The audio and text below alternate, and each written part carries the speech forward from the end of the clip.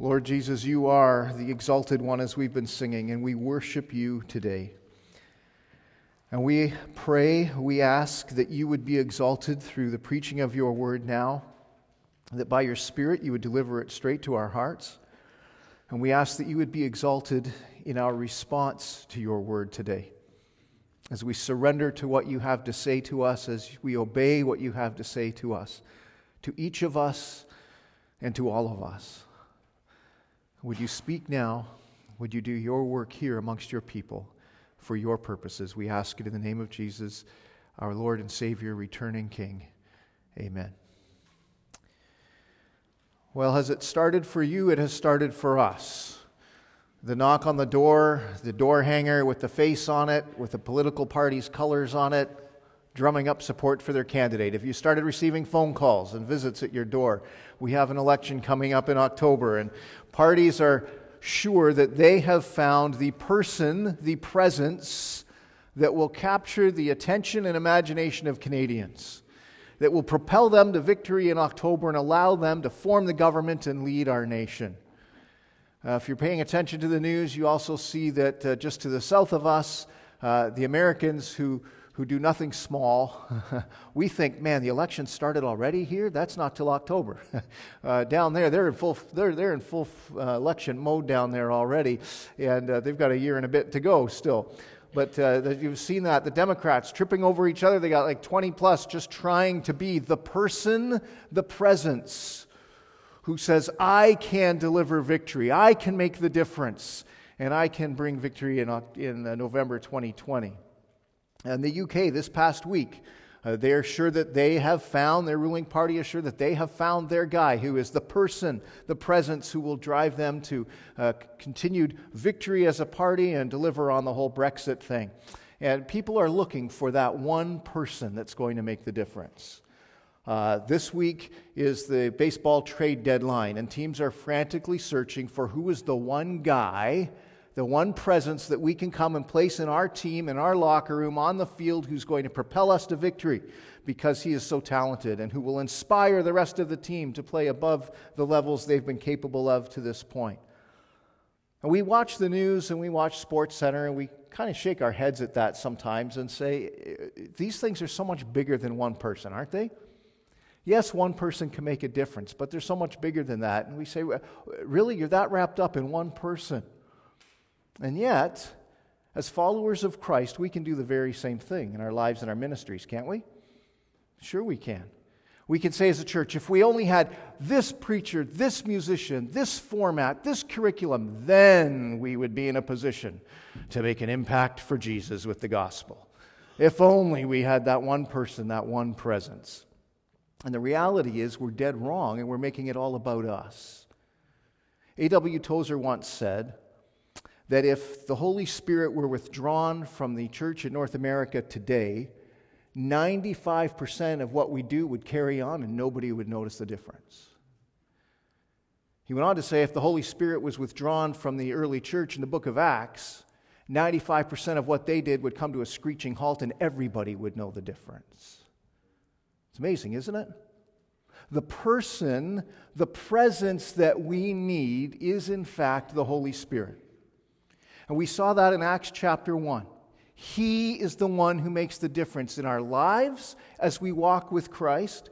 He is the difference that makes the person that makes a difference in our ministries as we serve the Lord together. He is the one that provides all of that. He makes the difference. It's not any single one of us. Do you believe that this morning? Well, here we are, walking through our series in the person and work of the Holy Spirit. And we have seen that the Holy Spirit is not a ministry process or program to be mimicked. The Holy Spirit is not a mysterious force to be harnessed for our purposes. The Holy Spirit is in fact God. God. And if you're a follower of Jesus, the Holy Spirit is here with you. He is here with us. He is here in us. And He works in us to produce His fruit, as we saw in Galatians chapter 5. The fruit of the Spirit, the character of Christ developed and demonstrated in the lives of His people, is in fact the fruit of the Spirit, the evidence of His presence and work. And without it, without character that's becoming more like Christ, which is most often demonstrated in how we respond to and interact with each other, how we treat one another, if we don't have that, we have a question to ask: is the Holy Spirit actually even present in my life? Because that is the evidence of His presence. We went on to see that the Holy Spirit works not just in us, but amongst us, as He gives us His gifts for service within the body, as we serve one another and as we serve each other. And we saw that those gifts and that ministry, that call to service within the body, is given in 1 Corinthians 13:7 as what? As a manifestation of the Spirit, another evidence that He is in fact present.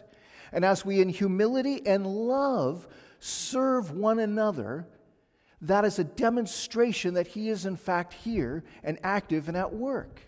And we're told that that is given to demonstrate His presence, and it's given for the common good. It's not to exalt or elevate or promote one particular person or group. It's about the good of all of us as we grow to become more like Christ. We've also seen, as we spent 2 weeks in Romans chapter 8, that the Holy Spirit works for us. He works for us. And so often we forget that and neglect that, but the Holy Spirit is at work for us. And so when we don't know how to pray and we don't know what to pray, what do? We just keep on pouring out our hearts to God, because the Spirit groans right to the throne of God on our behalf. And He delivers the message right there to the Father.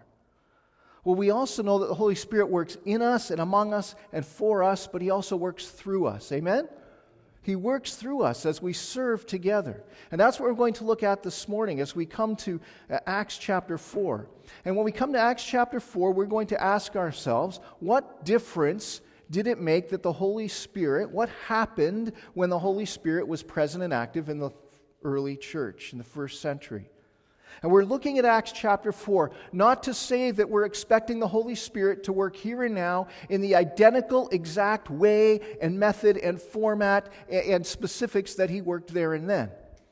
But we are looking, and we're going to see that He works in similar ways. There are similar effects and impacts as we walk through. There are patterns we can detect here that we see throughout the rest of the New Testament and down through church history, landing right here this morning. And so if we look to Acts chapter 4, we're going to look this morning at this idea of what happens when the Spirit of the Lord is there. Well, when the Spirit of the Lord is here, where He is, lives are changed. So we come to Acts chapter 4, we need to understand that Acts chapter 4 is the aftermath, the fallout really, from Acts chapter 3 and what took place there. At the end of Acts chapter 2 in verse 47, we read 46 and 47, we read this. And day by day, attending the temple together and breaking bread in their homes, they received their food with glad and generous hearts, praising God and having favor with all the people. And the Lord added to their number day by day those who were being saved. So at Pentecost, 3,000 people came to Christ. After that, as the disciples, the followers of Jesus, continued to learn, continued to meet and pray together and have fellowship and to break bread together and to study the apostles' teaching together, as that continued, day by day, people were coming to Christ. One heart at a time, a few people at a time, every day, people were being added and coming to Christ. And it is in that setting where they enjoyed the work of God, the impact of the gospel, and the approval and acceptance of the people around them. It's in that setting that Luke chooses to record this particular miracle. Now we know that the apostles were doing other miracles that were never recorded here. We're told that they were doing all of these things, but why did he specifically choose this one to include for us as Acts chapter 3? I believe Luke chose this one because this is the miracle, this is the event, this is the moment that ignited the first conflict between the followers of Jesus and those on the outside. Things had been going smoothly, people had approved of them, things were happening quite nicely, and after this event, things begin to change dramatically. So what happened in Acts chapter 3? Peter and John, two of the apostles, were going to the temple just as they had been. That was their practice. It was 3 p.m, time for afternoon prayer and sacrifices, and so they were heading to the temple for worship. As they came across Solomon's porch, Solomon's colonnade, that porch on the outside of the temple grounds, they came through into what was known as the court of the Gentiles, where Gentiles could come for worship. And as they walked through and they got probably to the court of women, which would then lead to the court where all the men could go and then lead to where the priests could go, as they got to that gate where there was the largest crowd, they walked past someone who was a fixture on the temple grounds. He was a man who had been lame since birth. He was now in his 40s. And for 4 decades, his family, his friends had picked him up every morning, carried him to the temple, and placed him at this strategic location where the people would be coming in and out 2-3 times a day. The crowds would come. And why was he placed there? So that he could beg. If anybody is going to have a heart of compassion and give to help me feed myself and provide for me and my family, who is going to do that but people heading to worship, right? You would think. And so that's where they placed him. And he would beg for alms as people would come in and out of worship. And people got to know him. People got to expect that he was there as they walked through because he was there for 4 decades. Every time you went, he was just there. People got to know him. Well, on this particular day, Peter and John came walking into the temple for worship, and as they came walking up, this man waved at them and said, Sir, excuse me, gentlemen, alms for the poor? Do you have anything you can give me? Look, I cannot walk, I cannot function, I cannot work. Do you have anything you can give me to help me feed myself? And Peter and John, as in this famous exchange, this well-known exchange, said, we don't have any silver or gold. Like, our pockets are empty. But we got something even better. We'll give you what we do have, and that is this. In the name of Jesus Christ of Nazareth, rise up and walk. And instantly, the man was healed. A man who had never stood, who had never walked, who had never balanced himself, stood up, and with full strength and coordination was able to walk about. Instant healing. Pretty amazing, isn't it? Isn't it? Yes. You people are hard to impress. Yeah, absolutely. And you can imagine the crowds who saw this exchange as they're pushing past to come in and out of the gate of the temple courts. And they see this man who for decades since birth had been sitting there. And now he's standing up and walking around and praising God and thanking Peter and John. It's an amazing moment. Well, Acts chapter 3 tells us that as he clung to Peter and John, probably tears streaming down his face, gratitude overflowing, as he's clinging to them, as they're leaving and they get out to Solomon's porch there, the crowds are gathered around. They saw this man and they knew he'd been healed. They saw these men and they knew that this interaction had been what made the difference. So the crowds pressed around, much like they had done earlier with Jesus. And they wanted one of 2 things. They wanted an explanation for what had happened, or they wanted to see what was going to happen next. Do another one. Show us something else. And so the crowd is gathered around. And what do Peter and John do on the porch of the temple grounds in that moment with this crowd pressing in? Peter is not high-fiving John. They're not autographing bulletins. They're not handing out flyers as to where we'll be next week. None of that stuff. What do? They take that moment and that opportunity to say, this isn't about us. This is about Jesus. And with that crowd in that place in that moment, they go through and they explain the gospel. Who Jesus is, why he died, why God rose him again. They explain the gospel to this crowd outside the temple. And verse 26 tells us at the end of chapter 3 that not only did they present that information, but they called them to a response. God, having raised up his servant, Peter says, sent him to you first to bless you by turning every one of you from your wickedness. Saying Jesus came to you as a blessing from God, having died for you and rose again. He came to you offering forgiveness that you would turn from your wickedness and come and embrace forgiveness. It is here that we begin in Acts chapter 4, verse 1. And as they were speaking to the people, the priests and the captain of the temple and the Sadducees came upon them, greatly annoyed because they were teaching the people and proclaiming in Jesus the resurrection from the dead. And they arrested them, and they put them in custody until the next day, for it was already evening. But many of those who had heard the word believed, and the number of men came to about 5,000.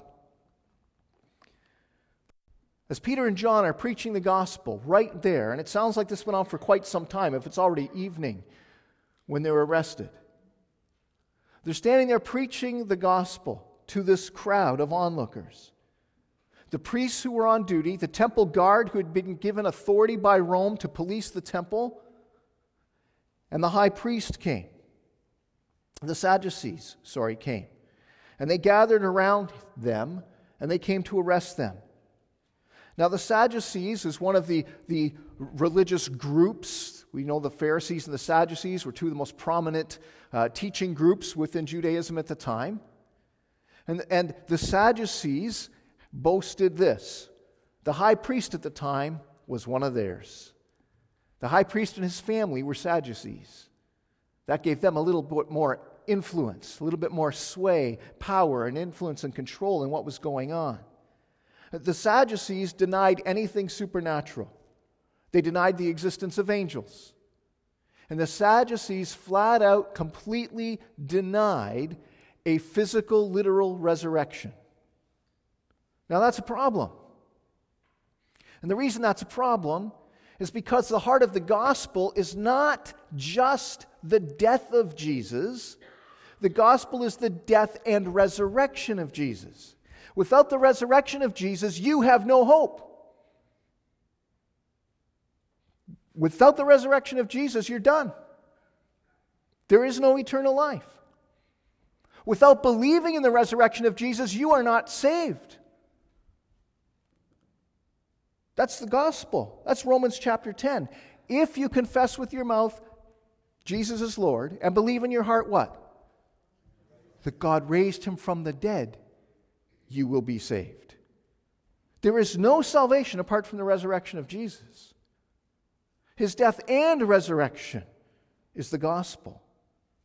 And so these men are preaching the resurrection of Jesus and eternal life in his name, and the Sadducees are greatly annoyed, as Scripture says. This is not something that they want spread around. So what do? They go and they arrest these messengers and they say, we're going to shut these guys down. They take them, they cart them away, and they put them in custody overnight. But what happened? Did the crowd run away in fear and forget everything they'd heard? What does verse 4 tell us? But many of those who had heard the word believed. And the number of men now came to about 5,000. More believed and joined. And now we're up to about 5,000 followers of Jesus in Jerusalem. It's amazing. The word of God was not bound, even though the messengers were. The Spirit of God was not limited, even though the messengers of Jesus were. That's what Paul goes on to say in 2 Timothy 2 from prison. He says to Timothy, I am bound in chains, but that's okay. The word of God is not bound. The word of God does not come back to him empty and void like a meaningless hollow echo. When God speaks, his words deliver on what they were intended to do. And so the word had gotten out, and the word of God and the Spirit of God transformed lives by renewing minds. That's what happened. It went deep and it brought a response. And friends, where the Spirit of the Lord is, lives are changed. We've already talked about that in terms of followers of Jesus. From the inside out, lives are changed if the Spirit of the Lord is there. And when we proclaim the gospel, if the Spirit of the Lord is there, the Word of God is heard and embraced and obeyed. The Word of God is not heard and ignored and debated. Now, there are many that will do that. But where the Spirit of God is active, there are those who are going to hear and listen and obey His Word. And I want you to see this. The greatest impact of the miracle in Acts chapter 3 was not on the legs of that lame man who was healed. The greatest impact of that miracle in Acts chapter 3 was in the hearts of those who saw it and then listened to the gospel and responded. That is why the miracles were done. To demonstrate that God is here and God is at work, and you better listen to what these messengers have to say. Where the Spirit of the Lord is, lives are changed. Well, where the Spirit of the Lord is, there is also gospel courage, and God gets the glory Let's pick up in verse 5 and see what happened next. On the next day, their rulers and elders and scribes gathered together in Jerusalem, with Annas the high priest and Caiaphas and John and Alexander and all who were of the high priestly family. And when they had set them in the midst, they inquired, "By what power or by what name did you do this?" Then Peter, filled with the Holy Spirit, said to them, "Rulers of the people and elders, if we are being examined today concerning a good deed done to a crippled man, by what means this man has been healed, let it be known to all of you and to all the people of Israel that by the name of Jesus Christ of Nazareth, whom you crucified, whom God raised from the dead, by him this man is standing before you well. This Jesus is the stone that was rejected by you, the builders, which has become the cornerstone.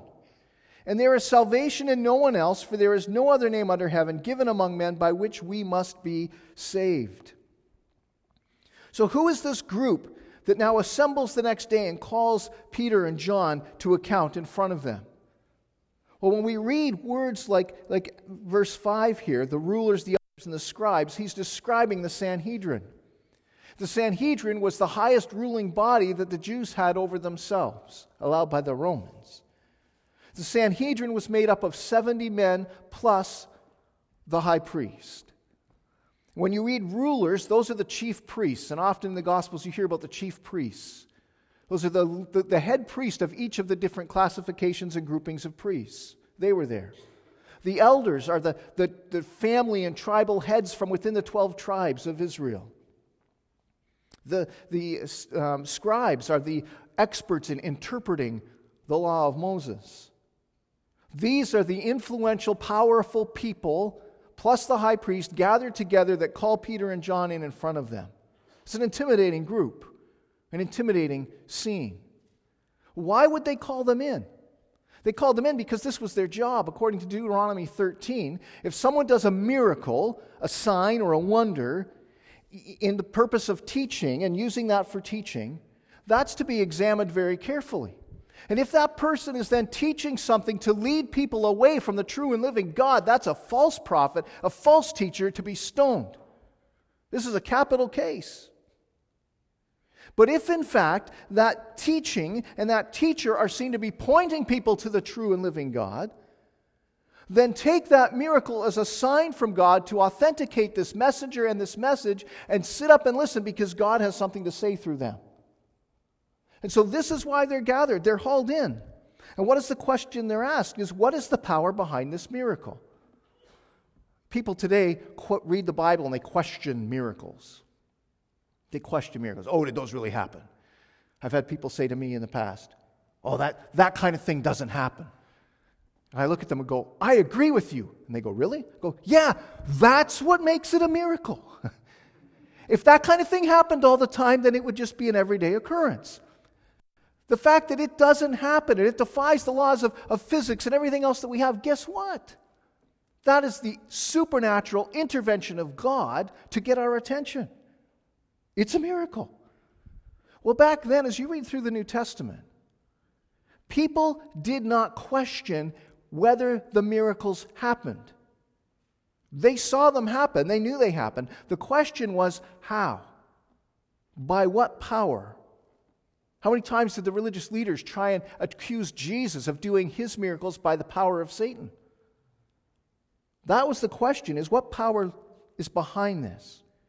And so when they're given this question, Peter, who is now filled with the Holy Spirit, boldly shares the gospel. With courage, he gives glory to God and he declares the gospel. You killed Jesus and rejected him. God raised him from the dead. He is, in fact, the Messiah, the Savior. There's salvation in no one else. Peter delivers boldly the gospel without fear of men, without fear of consequence.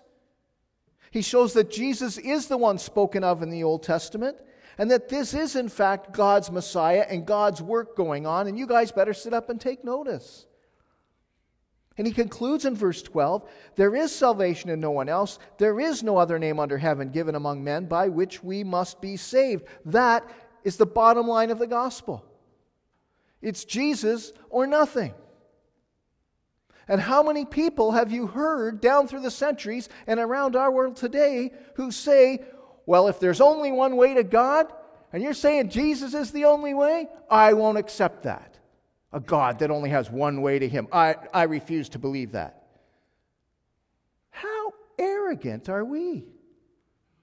Instead of humbly falling before Him and saying, are you serious? The God of the universe against whom we have all rebelled has actually made a way to be rescued and right with Him? Oh, thank Him for that and embrace this rescuer. Why do we not view it that way? That's what Peter proclaims. There is salvation in no one else. Jesus is it. He's not a way, He is the way, period. And he proclaims this message boldly to those who were standing there to judge on His life and death. And this is what He delivers. And so I'm just going to ask briefly this morning, what's your response to that message? Have you responded to Jesus, the Christ, Son of God, who is the only way to have forgiveness for our rebellion against God and eternal life? Have you surrendered yourself to Him? He is the only way. Quit chasing after all these other roads that lead nowhere but destruction and judgment.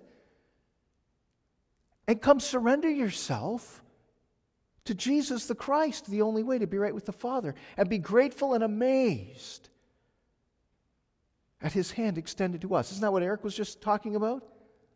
How simple it is, how serious our sin is, and yet how merciful and gracious God is to extend His hand to us. Come and embrace Him. It's amazing how often we back away from sharing that message, isn't it? What was the safe way to go for Peter and John? Well, what do you guys want to hear? We're open to direction here. What would work for everybody? And we'll just have peace and everything will be happy and we'll just carry on and get back to the way things were. But that's not what happened. As you look through the book of Acts and you read of the early church, most of the time, there are a few exceptions, but most of the time that the disciples shared the gospel of Jesus, they were not in quiet, secluded, personal, one-on-one moments of peace and calm. It was in the middle of chaos and crowds and excitement and hostility and all kinds of things going on. Timothy Johnson, who's a pastor in the United States, said that a few years ago, he was heading to a meeting and he was at the airport in Baltimore, Washington International at the time, and he said he was in line for the security check through everybody's favorite process and part of flying, right? And he said as he got through, they pointed at him and he was selected. He was the lucky winner of the day to step aside and have a more thorough check.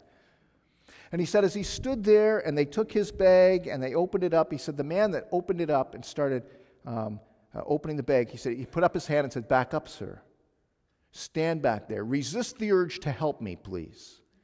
You stand and watch." And he said he started unloading his stuff and started feeling along the lining of the bag and checking it out thoroughly. And as he did, he said, I noticed on his hand, on his right hand, there was a silver ring and there was a cross on it. So he said, I pointed at it and just said, I like that ring and that cross. And he said the man paused in what he was doing and he looked down and then he looked up at me and he said, yes, the cross. You know what that means? That means that I'm a follower of Jesus Christ. You know what I'm looking for? I'm looking for trouble in your bag. You know what one of the biggest things we're worried about in looking in these bags is dynamite.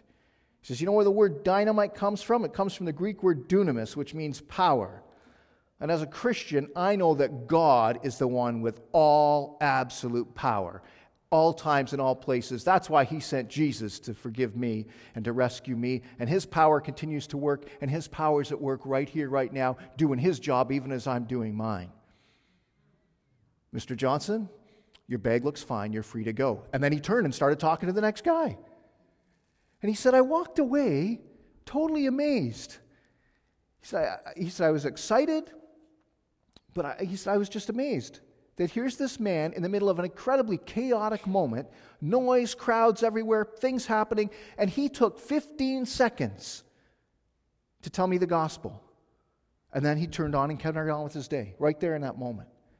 He said, I had to think, how often do I take that opportunity? Would I have just said, oh yeah, thanks, yeah, my mom gave me that, and move on? But here he is. That's what the apostles did. Here's Peter and John, not just preaching in the temple courts, but now they're preaching in front of the Sanhedrin. So this opportunity before the crowds in chapter 3, this opportunity before the Sanhedrin in chapter 4, in a hostile leaders in a more closed environment, they preach boldly, the message has not changed, and the opportunity is not missed. So where does it go? Well, now when they saw the boldness of Peter and John, and they perceived that they were uneducated common men, they were astonished. And they recognized that they had been with Jesus. But seeing that the man who was healed standing beside them, they had nothing to say in opposition. How can we condemn this? This guy who spent 40 years plus as a lame man, he's now healed. How can we condemn that? This is a good thing. So what are they going to do? But when they had commanded them to leave the council, they conferred with one another, saying, what shall we do with these men? For that a notable sign has been performed through them is evident to all the inhabitants of Jerusalem, and we cannot deny it. But in order that it may spread no further among the people, let us warn them to speak no more to anyone in this name. So they called them and charged them not to speak or teach at all in the name of Jesus. But Peter and John answered them, whether it is right in the sight of God to listen to you rather than to God, you must judge. For we cannot but speak of what we have seen and heard.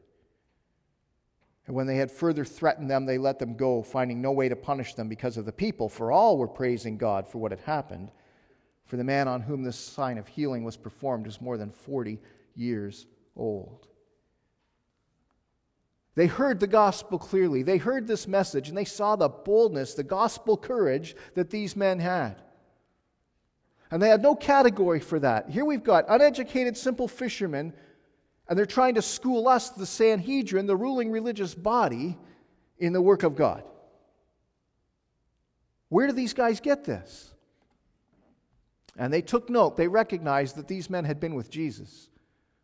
The Sanhedrin was not privy to the Holy Spirit, did not understand the Holy Spirit, and so on. But the apostles sure did. And here they were in the power of the Spirit preaching the gospel. And these men are saying, this isn't us. This isn't for our glory. This isn't for our reputation and promotion. Jesus did this. It's in the name of Jesus that we did this. And when they use that term, in the name, it doesn't mean that they're just throwing the word Jesus around and magic things are happening. It's in His name. It's in all that He is, in all that He does, in all that He stands for. Jesus did this, not me. This is about Him. And isn't that what Jesus said in John 15? I'm the vine, you are the branches. If a man abide in me and I in him, he will bear much fruit. Apart from me, you can do nothing. The Greek word there for nothing is a fascinating word. Do you know what it means? Zip. Nothing. It is He who does it. That's what's going on there. And they said, now we can't deny that this happened. We've seen it. The people have seen it. We can't deny this miracle took place. We can't condemn it. How do you get mad that this guy's been healed? So what are we going to do? Well, let's try to hide it.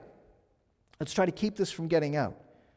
And so they make this declaration that it is now, in verse 17 and 18, they make this declaration that it is now illegal to share the gospel and preach the good news of Jesus. It is now illegal to do that. And they threatened them with what would happen to them if they continued on. Well, we're told in Romans 13, this same Peter wrote in 1 Peter chapter 2, that we are to submit to and obey the ruling authorities above us. God has placed them there. However, the Word of God teaches that we are to obey the ruling authorities unless those authorities give commands that defy God's commands and violate God's commands. And then what are we to do, as Peter and John said? Well, you sort out for yourself whether we should actually obey God or you. He said, we're going to go with God. We obey God, and we trust Him with the consequences. That's what we're to do. We're to simply obey God and trust Him with the consequences. That's what these men did.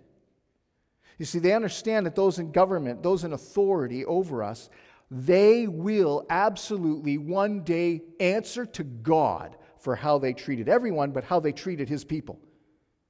They will stand before God and give answer to Him for that. God deals with that. My responsibility is not how they treat me as a follower of Jesus. My responsibility is how I live as a follower of Jesus and whether I'm faithful to the gospel mission I've been given. I leave that in God's hands. God will assess how I have done in walking with Him and doing what He's called me to do, and God will assess them in terms of how they've treated people along the way. That's what Jesus said with Pilate. Oh, you have authority, but that's been given to you. There's accountability for this. And that's what the martyrs from Acts chapter 7 with Stephen, right on down through up until today, continued to believe. We obey men until they violate the commands of God. And then we just continue to obey God, and we trust the results to Him, and we know that those in control and authority will answer to God for how they judge His people. So that's what we're to do. Leith Anderson, in his book, The Jesus Revolution, talks about how they went, a number of years ago, they went on a trip, a ministry trip, to go to a communist country where Christians were being persecuted intensely, faithfully, regularly. And they were going undercover to kind of sneak into this country, and they were going to go around from house to house and to preach the word and to encourage believers and to find out what was going on there, all those kind of things. But he said, we didn't have a direct flight, so we flew into the neighboring country. And we were spending the night there before we went into this communist country the next day. And he said, we met in the home of these believers where we were staying that night, and they invited other believers to come. And we had this dinner, and we had these great discussions, and we're talking, encouraging each other. And then one of the men in the group said to Leith Anderson and those traveling with him, so you're going there to visit our brothers and sisters in Christ? Yes. Well, we have some Bibles we want you to sneak in there when you go tomorrow. And he said, my first response was, that's illegal. You can't take the Bible there. I'll get into trouble. Other people will get into trouble. That's not good. And he said they kept pressing him, and they would not take no for an answer. So here's what they said as they left for the night. They said, we'll be back first thing in the morning before you leave for the airport. Why don't you spend the night asking God what you should do? And he said the next morning we were nervous, and we thought, okay, we can hide a couple of Bibles in our luggage, and we're gonna trust God with that. We're gonna go. He said these guys showed up with a library. They had Bibles and books and study materials and discipleship curriculums and videos. And he said, we looked at each other and went, are you kidding me? He said, we ended up leaving some stuff behind, and we loaded our luggage, purses, carry-ons, luggage with all of this stuff. And we went and we got on a plane. And he said, as the plane was preparing to land in this communist country, they handed around a customs form that had your name on the top, your passport number on the top, and it had some very pointed questions. Are you bringing in narcotics? Nope. Are you bringing in food? Nope. Are you bringing in this? Nope. Are you bringing in weapons? Nope. Are you bringing in literature? And he said, we almost hit that question at the same time because we kind of looked at each other and went, If we say yes, we're about to lose all of this stuff. If we say no, we're lying. What are we going to do? So they all just put their pens down and didn't answer that question. And he said, we got to customs, and the soldiers there came, and they took all of our bags, and we're standing with them with these bags full of Bibles between us. And they looked at our passports, and they read through our forms, and they looked at us and said, thank you very much. On you go. Now, he said that's not usually the way that might go, and that's not always the way God has worked in those situations. But he did it that time. But he said the one thing I took away from that is just a reminder that you do things God's way. Man's rules do not supersede God's rules, and I'm here to proclaim the gospel whether people like it or not. That's on them. I'm responsible for delivering the gospel. It sounds to me like when Peter said in verse 20, we cannot but speak of what we have seen and heard. We cannot not share the good news of Jesus. That's 2 Corinthians 5:14, where Paul says, the love of Christ compels us, drives us on, urges us forward. We have to tell others that one died for all, so that those who live should no longer live for themselves, but for him who died for them and was risen again. So we can't look at anybody the same anymore, because if any man's in Christ, he's a new creation. So come be reconciled to God through Jesus. He said that's what drives us. We can't not talk about the gospel. That's who we are. That's what we're all about. Well, listen. Where the Holy Spirit is, where the Spirit of the Lord is, lives are changed, and there is gospel courage, and God gets the glory. And finally, there is prayer and there is power. Look at verse 24, or 23 rather. When they were released, they went to their friends and reported what the chief priests and the elders had said to them. And when they heard it, they lifted their voices together to God. Now just pause there for a second. Their response was not to start a petition. They didn't call the UN. They didn't email the local human rights tribunal. They did not appeal to men. They went over men's heads. They went to the sovereign Lord of the universe. They went straight to God in prayer. You control this situation. They don't. And so they got on their knees together and they prayed. And listen to this prayer, beginning at partway through verse 24 here. Sovereign Lord, who made the heaven and the earth and the sea and everything in them, who through the mouth of our father David, your servant, said by the Holy Spirit, why did the Gentiles rage and the peoples plot in vain? The kings of the earth set themselves, and the rulers gathered together against the Lord and against his anointed. For truly in this city they were gathered together against your holy servant Jesus, whom you anointed, both Herod and Pontius Pilate, along with the Gentiles and the peoples of Israel, to do whatever your hand and your plan had predestined to take place. And now, Lord, look upon their threats and grant to your servants to continue to speak your word with all boldness while you stretch out your hand to heal, and signs and wonders are performed through the name of your holy servant, Jesus. This is how they responded. These men full of the Spirit, having been threatened by people with authority to follow through, the people who had just had Jesus crucified are now threatening to have them killed. These are not hollow, empty threats. These men now come and they gather together in prayer. And in the light of this new edict to never preach the gospel in Jesus' name again, in light of the threats in verse 21 that had been made against them if they should follow through and continue this ministry, they called out, and their focus was on the sovereignty of God. They focused on, look at that first word, sovereign Lord. Now that is capital L, small o-r-d. When it's all capitals, the word Lord, we know that that's God's personal name. When it's capital L and small o-r-d, that is a title, his position. Sovereign Lord. Do you know what the word for that is? Despota. Absolute ruler. Now for us, the word despot has a very negative connotation, doesn't it? It's because of the evil, selfish sin in the heart of man. And when rulers past and present and future are given absolute authority, that runs wild, doesn't it? But this is the right use of the word. Despota, sovereign Lord, absolute ruler. We're going above the heads of the men who just threatened us. You are, in fact, God. And through this prayer they recount, you created the world. You're the creator of all. You are the one who sent Jesus, the Christ, the Messiah, your anointed one. You are the planner of all things, including the crucifixion and resurrection of Jesus. You predestined it. You didn't see it happen and say, oh, well, I'll tuck it into my plan since it's going to happen anyway. You declared it, you promised it, you planned it, you laid it out and said, this is going to happen, and therefore it did. So what does that mean? That means they are driven to the only question they can possibly ask. And that is, in this city, at the hands of these same men, Jesus died. according to your plan and your will. What might be your plan and your will for us in this city at the hands of these same men? Where is this going to go for us? Are we going to meet the same end? Now in Canada, the heat's being cranked up on God's people.